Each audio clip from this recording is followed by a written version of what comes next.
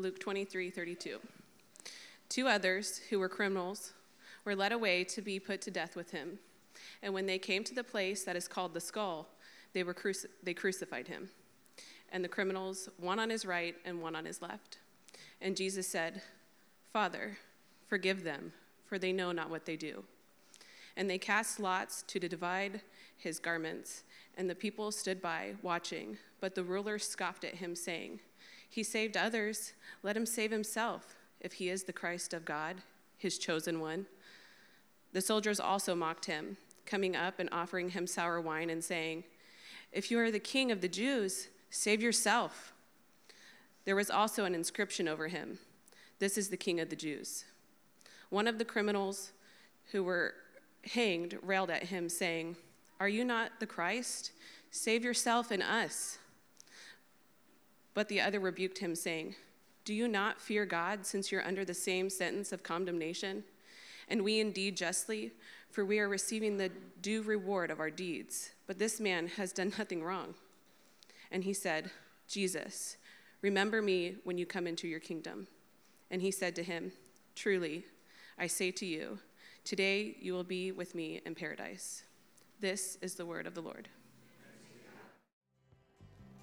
Well, good morning again, Westside. We're glad that you're here. And before I dive in to the sermon today, sometimes whenever you come in on Sunday, there's a lot going on. And I get the pleasure, and the board and Pastor Tyler and those who are involved kind of get to see what is taking place in this room on a Sunday.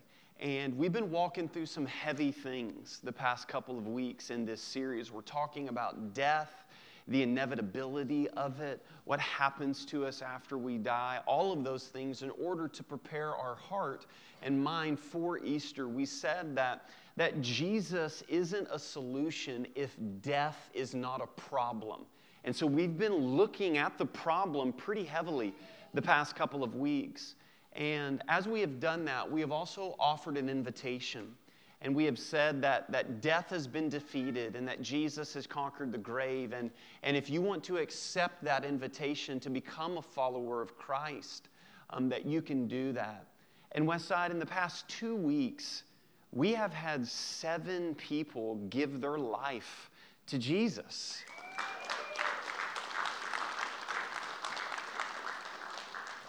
That is something that I never want us to get used to. You see miracles in the Bible, in the parting of the Red Sea, or fire coming down from heaven, or whatever, but the scriptures teach that when someone crosses from death to life, that it is the greatest miracle that God does. God is still saving people. He is still accomplishing His will. And I love what Jesus even says in the scriptures. He says that heaven celebrates. Just so I tell you, there will be more joy in heaven over one sinner who repents than over 99 righteous persons who need no repentance. And so, Westside, again, heaven loses its mind and celebrates and just has a party because the population has increased. So again, can I say to you, and could we get a little bit excited that in the past 2 weeks, God has performed a miracle and 7 people have crossed from death to life in this church? Are we excited about that? Yes, and amen. And listen, if it's your first time here, we believe that God has a purpose for this church, that we have a vision. And the vision is to see people transformed by the gospel, experience life in community, and to live their lives on mission for the glory of God and the good of their neighbor. And listen, Westside, God is accomplishing this.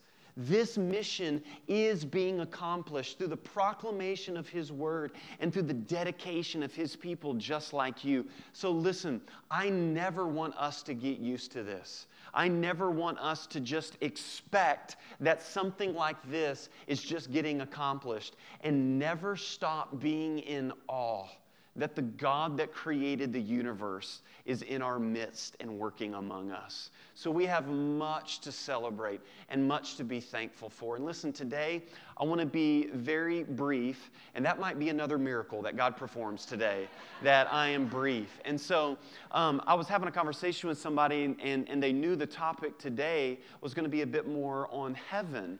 And they were like, yo, man, the past couple of weeks have been difficult, and you're talking about heaven today.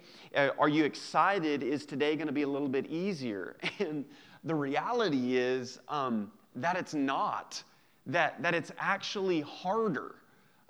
Because the scriptures actually say this when it comes to the idea of heaven. In John 3, Jesus says, "Have I told you about earthly things, and you do not believe? How will you believe if I tell you about heavenly things?" He's having a conversation with one of the religious elite, and they're not understanding what he's saying. And he's going, listen, you don't even understand when I tell you about earthly things. How can you expect to understand when I tell you about heavenly things? And then the Apostle Paul in the book of 1 Corinthians says these words.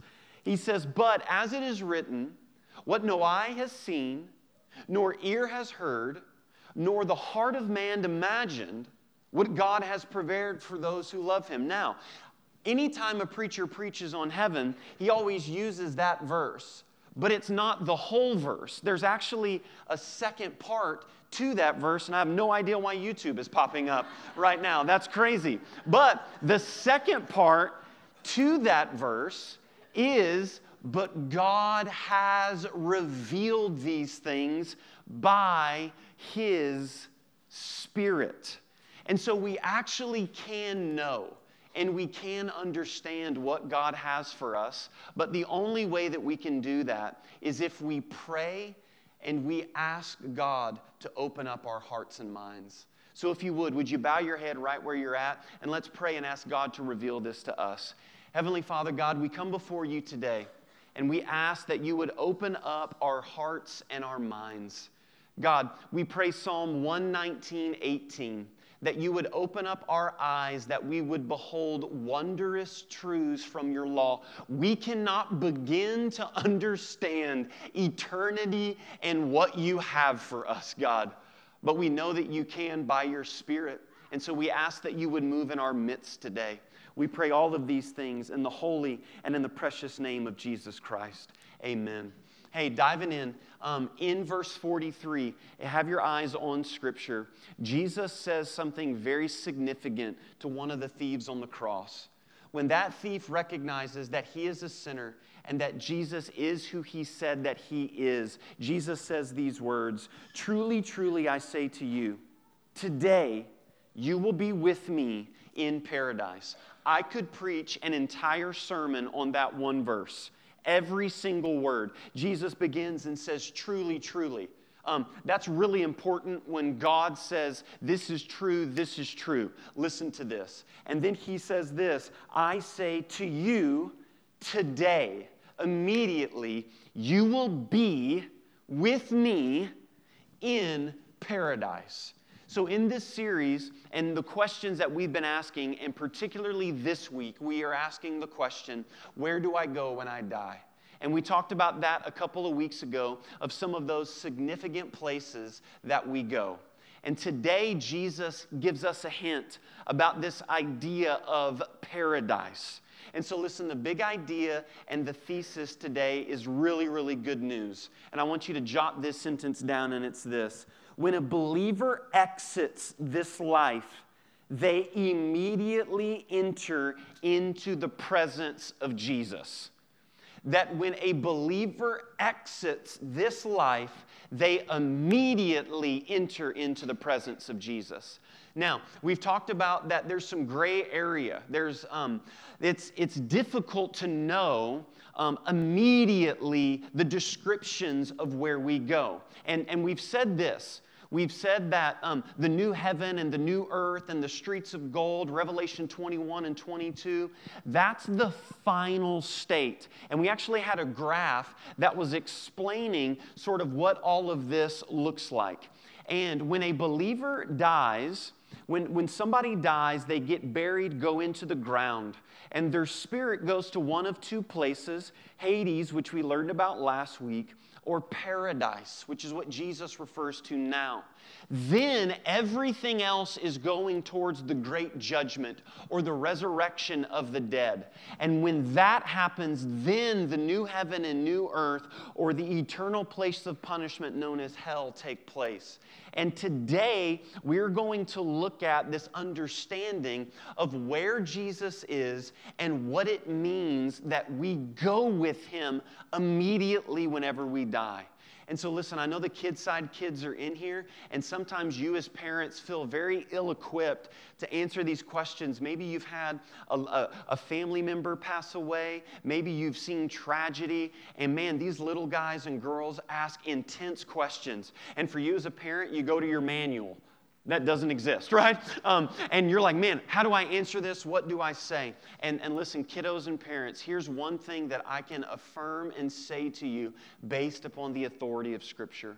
That when somebody who loves and follows Jesus dies, they are immediately with Jesus.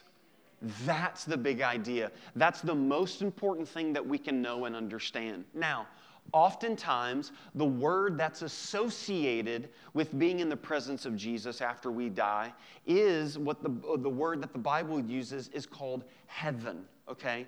Is heaven. Now, it's not that new heaven and new earth that we were talking about, but it's a really, really, really good place. And just a few stats. The word heaven is mentioned over 500 times in the Scriptures. Jesus mentioned heaven about 70 times in the book of Matthew alone. It appears in the very first verse of the Bible. God created the heavens and the earth. It's also mentioned in the last chapter of the Bible. He showed the great city descending out of heaven from God. 54 of our books of the Bible, 54 out of the 66 books mention the word heaven. In the Old Testament, the Hebrew word is shamin. You have to it's like you have phlegm, which literally means the heights.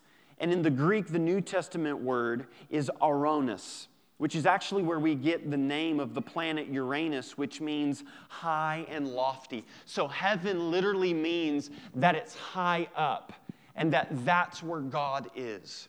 And so listen, very briefly, I want to help you maybe as parents and you as kids side kids to understand what heaven is by teaching you just this very simple acronym. Maybe you want to write this in the cover of your Bible. Each letter is going to represent an aspect that we know from the Scriptures. And you can write that correlating Scripture right out to the side, put that in the flyleaf of your Bible, so anytime your kids ask you, or where did Grandma go, where is Grandpa, we can understand the beauty of what heaven is. So the first thing is this, H, home.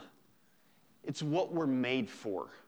It's what we're made for. In John 14, the words that were read to you say this. Jesus is speaking on the night that he's getting ready to die. He says, "Let not your hearts be troubled. Believe in God and believe also in me." Can I pause just really quickly here? Maybe you're in here today and your heart is troubled. Maybe it's weighed down. Maybe the anxieties of this world and the heartache of this world, from bills to pay to the sickness that is wreaking havoc in your body, has your heart and mind troubled. Do you know what Jesus says to his disciples? That if your heart is troubled, you need to think about heaven. You need to think about the final destination of where you're going. And he says this, "In my Father's house are many rooms. And if it were not so, would I have even told you that? I go and prepare a place for you. And if I go and prepare a place for you, I will come again and will take you to myself, that where I am, you may be also. And you know the way to where I am going." Very simply this, Jesus says, you need to understand that where I'm going is home in my Father's house. And what's interesting is the word that he uses for house is the equivalent of what we would say like an apartment. It's a temporary place until the new heavens and the new earth. But do you know what's awesome? Jesus says, I go and I'm preparing the place for you.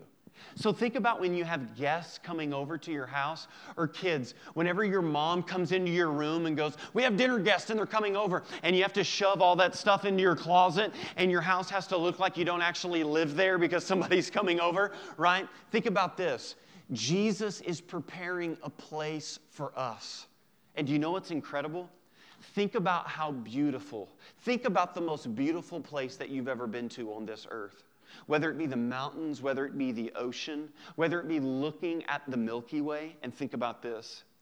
That took God 6 days. I don't even think it took him all 6 days. And Jesus has been working on this ever since he went to heaven. So how incredible is this place going to be? Do you know what else I love? That this place now is not our home. And it should feel that way to you as believers.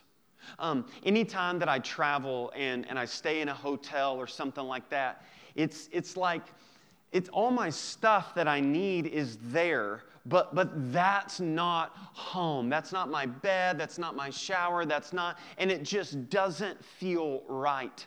That's what earth should be like for believers. There should be almost a level of angst with us. And there's desires that we have in our heart that we don't even see fulfilled here on earth. But I love what the great C.S. Lewis said. He said this, that if we don't desire, that's actually my sentence, if we don't desire heaven as home, we have to ask ourselves, am I too comfortable here?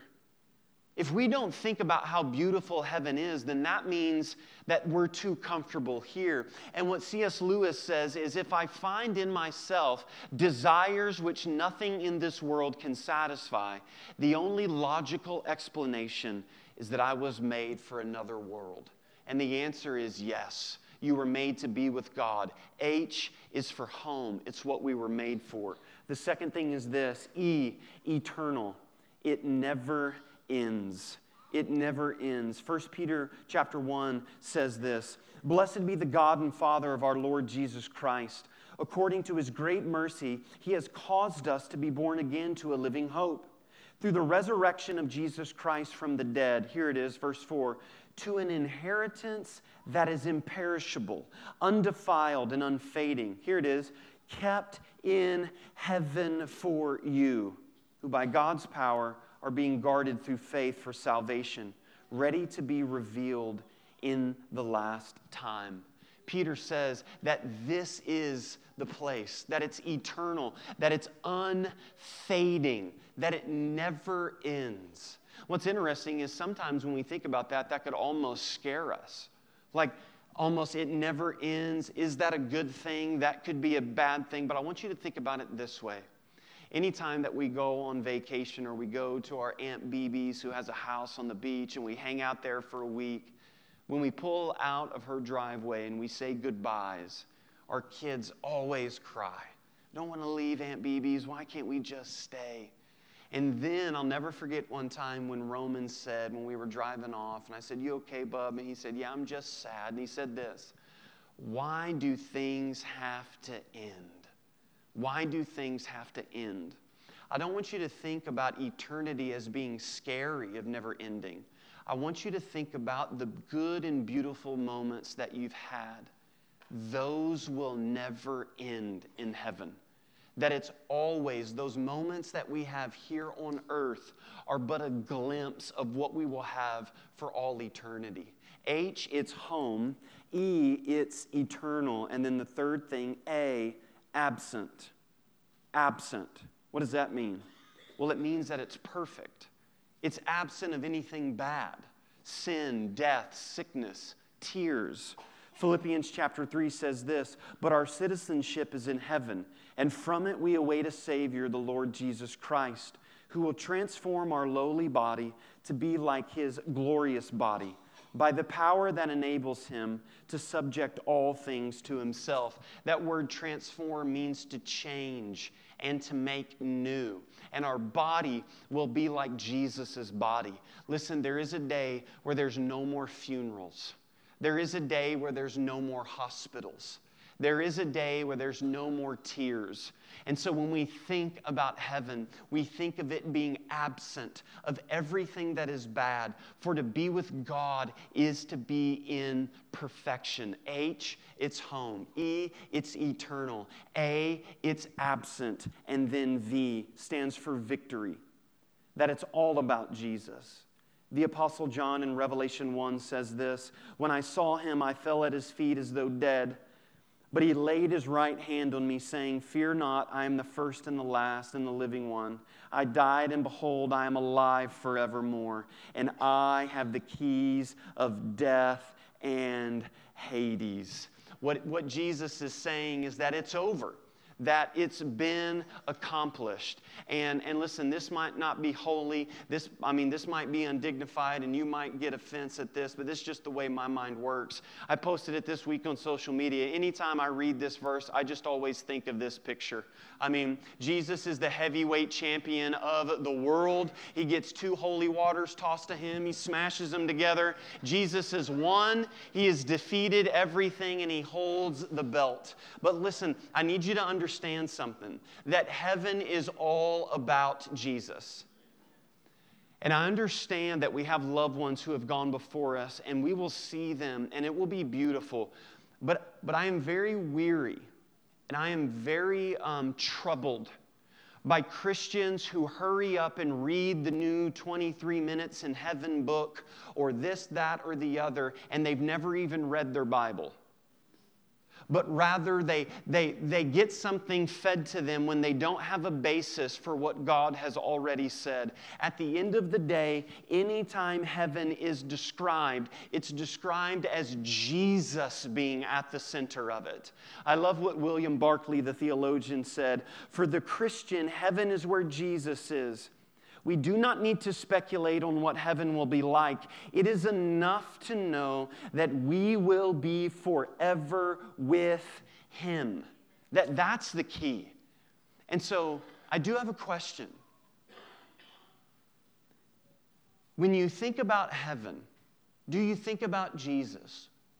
Or how about this way? Would heaven still be heaven to you if Jesus wasn't there? Is your picture of heaven, and listen, I'm not downplaying the loved one, that is going to be so magnificent, I don't even think that we can understand what it's going to be like, not to just only see our loved ones who've gone before us, but to see them in perfection, in beauty, and in holiness. But at the end of the day, it's where Jesus is. The goal of following Jesus is Jesus, not anything else. So it's V, it stands for victory.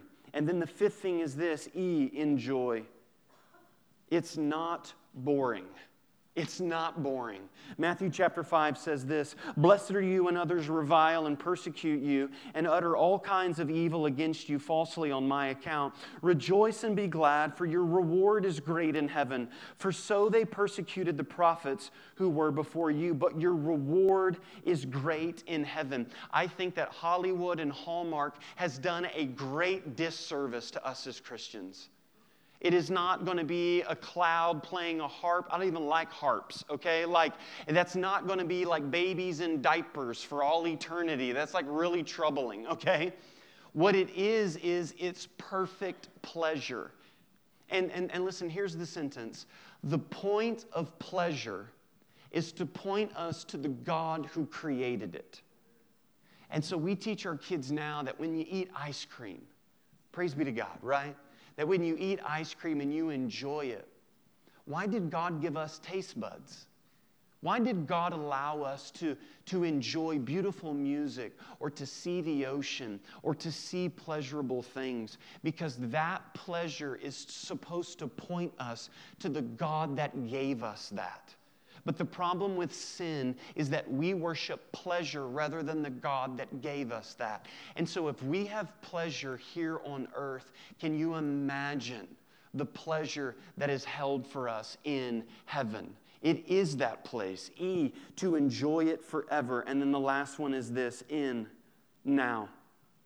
It starts now. Heaven begins now. Jesus says these words. Being asked by the Pharisees when the kingdom of God would come, he answered them, the kingdom of God is not coming in ways that can be observed, nor will they say, look, here it is, or there, for behold, the kingdom of God is in the midst of you. Listen, the point of this message and the point of the teaching of the Bible is not to just get you into heaven, it's to get heaven into you now. That eternal life begins now. That's what the life of a believer is. So as the worship team comes and leads us in a time of response, I want us to understand something. And even you Kidside kids, to begin to try to grasp all of eternity and something that's so beautiful. Heaven, H, it's home. It's what we were made for. E, it's eternal. That it never ends, that it's that beautiful, perfect moment that will continue forever. A, that it's absent of anything bad, anything of sin, any tears, any sickness. H, E, A, and then V, victory. That it's about Jesus being the champion, that heaven is all about Jesus. E, it's for us to enjoy him always. And then N, that happens now. No eye has seen, and no ear has heard, or no heart can begin to understand the beauty that God has prepared before us. And can I tell you this? Why does the New Testament, why does the Apostle Paul, why does John write to these Christians who are being murdered, who are being persecuted, who are undergoing physical suffering? And he always champions heaven and says, keep persevering, keep persevering. And then Paul says this in the book of Romans, for this light, momentary affliction does not compare for the eternal weight of glory that God has prepared for us. So Westside, if you would stand to your feet right where you're at, and with every head bowed and every eye closed. Heavenly Father God, we come before you today thanking you for your goodness and your kindness. To know that all of the suffering, all of the difficulty, all of the acts of obedience, all of those things in the end come together in such a way that it's hard for our minds to understand. And so I pray that through the power of your Spirit today, that we would begin to understand the beauty, the perfection that you have for us. But what I really pray, God, is that in every heart and that in every mind, that we would feel it in our bones, that we will get to see Jesus. We'll get to hug him. We'll get to see the scars on his hand. We'll get to ask the questions. We'll get to worship him forever. And then we'll realize this is what it was all for. This is it. Everything in all of eternity, everything in all of creation, everything in my life led me to this moment. And with every head bowed and every eye closed, I would be remiss that maybe some of you today are like that thief on the cross, that you've lived your life your way and it's only paid you in brokenness and in heartache. But today Jesus offers you that the door to heaven is wide open for any who would want to enter. But just like that thief on the cross, we have to own our responsibility. He said, I am here justly. Jesus doesn't deserve this, but I do. We call that repentance. And in just a moment, I'm just going to pray. Nothing special about this prayer. It's not magic. But what it is it gives you the opportunity to confess and say, yes, I am a sinner and I do need a Savior. So for the first time, maybe you've never done this. Maybe you don't know what it is to be a follower of Jesus, but you want to do that. Just right now, with every head bowed and every eye closed, you can just repeat this with me and say, God, have mercy on me, a sinner. Jesus, save me. I confess that I'm a sinner, and I believe that you have paid for my sin. Remember me in your kingdom. And just with every head bowed and every eye closed, I don't want to embarrass you in this place today, but we want to be able to celebrate, and I want to be able to see you. If you prayed that for the first time, I just want you to raise your hand just right where you're at so I can pray for you and love you and thank you. Yes. God, we thank you so much. We know that heaven will be populated because of your good news, and that ultimately everything in our lives is heading this direction. Holy Spirit, have your way with us. We love you and we thank you, and we pray all of these things in the victor's name, in the name of Jesus Christ. Amen. If you're a baptized follower of Jesus Christ, we have the elements of communion here for you. If you would grab those and go back to your seat.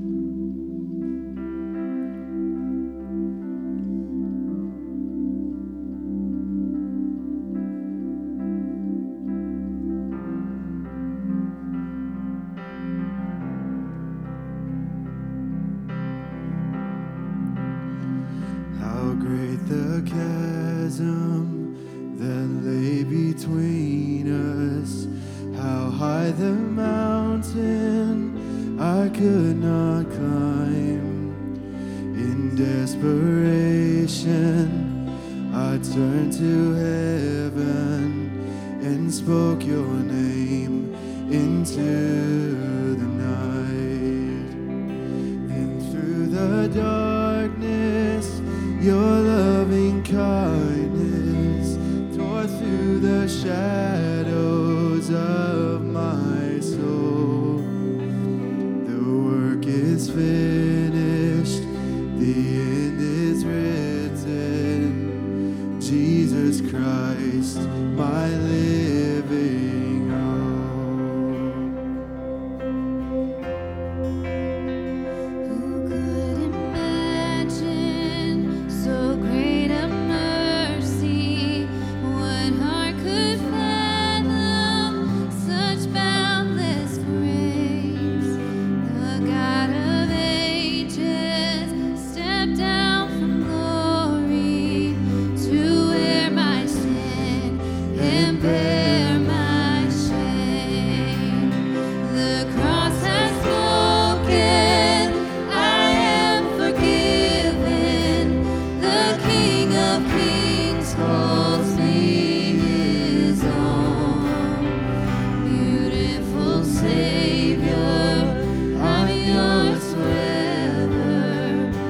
Jesus Christ, my living hallelujah. hope. Oh, hallelujah. Praise the one who set me free. Hallelujah. Death has lost its grip on me. You have broken every chain. There's salvation in your name. Jesus Christ, my living hope.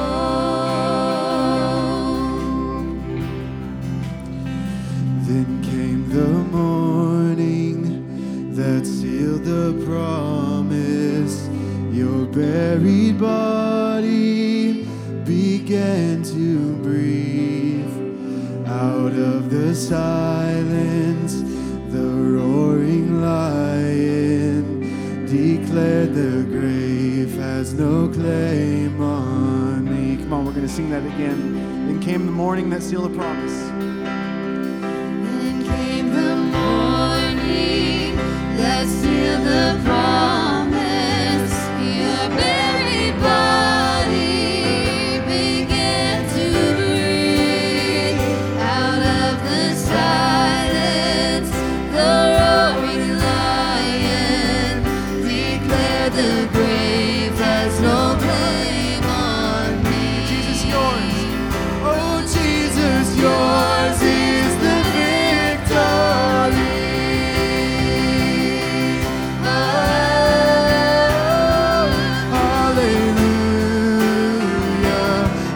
the one who set me free. Hallelujah.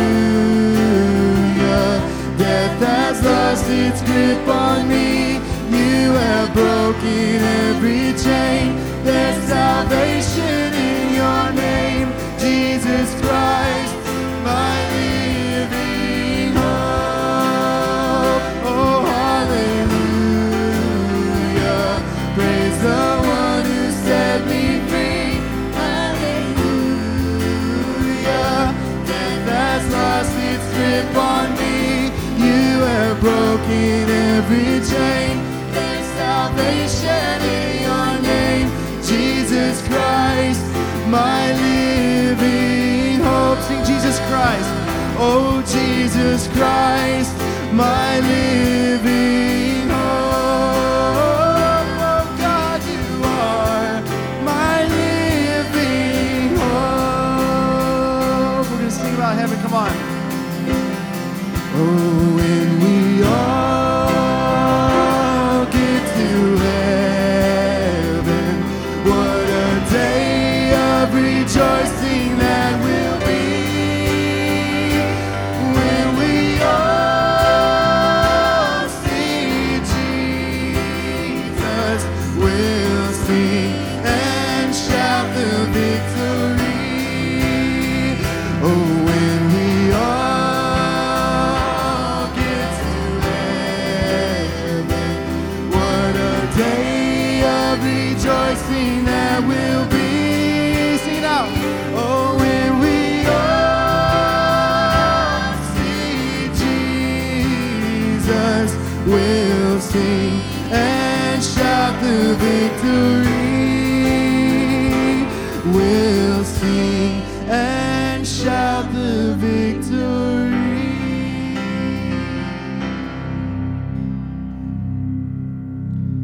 I invite you to open the top portion and grab out the wafer. I've heard one author say this, that heaven is not for good people. We often get that very mistaken. Heaven is not for good people. Heaven is for forgiven people.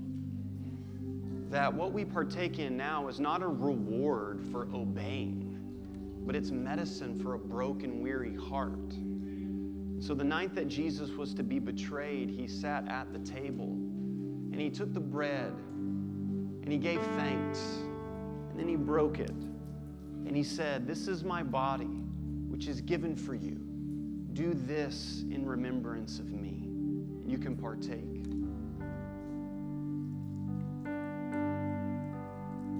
Heavenly Father, may we recognize right now in this moment that even in the depths of the maturest Christian's heart, we still fight the idea that if I obey, then God will love me and He's more proud of me. But what makes grace so radical is that your love comes first. That you love us, so now we are free to obey. God, I believe that we will be shocked and astonished who we find in heaven, because your grace is so radical. Forgive us for trying to put it in a box and for giving grace to ourselves, but judging other people by a different standard. May this humble us. May this level us. In Christ's name. I invite you to open the cup portion. Likewise, he took the cup after the bread and said, "This cup is my blood, which is poured out for you in the new covenant. So whether you eat this bread or you drink this cup, you do this in remembrance of me." You can partake.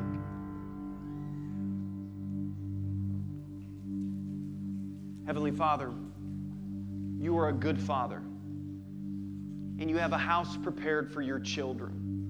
And what we do know about heaven is this, that the worship service didn't start at 10 o'clock today, but rather the worship has been going on for all of eternity. We joined the worship service today. So would you in this next moment, God, just break through and let heaven and earth collide together in what's called the thin place, where we can't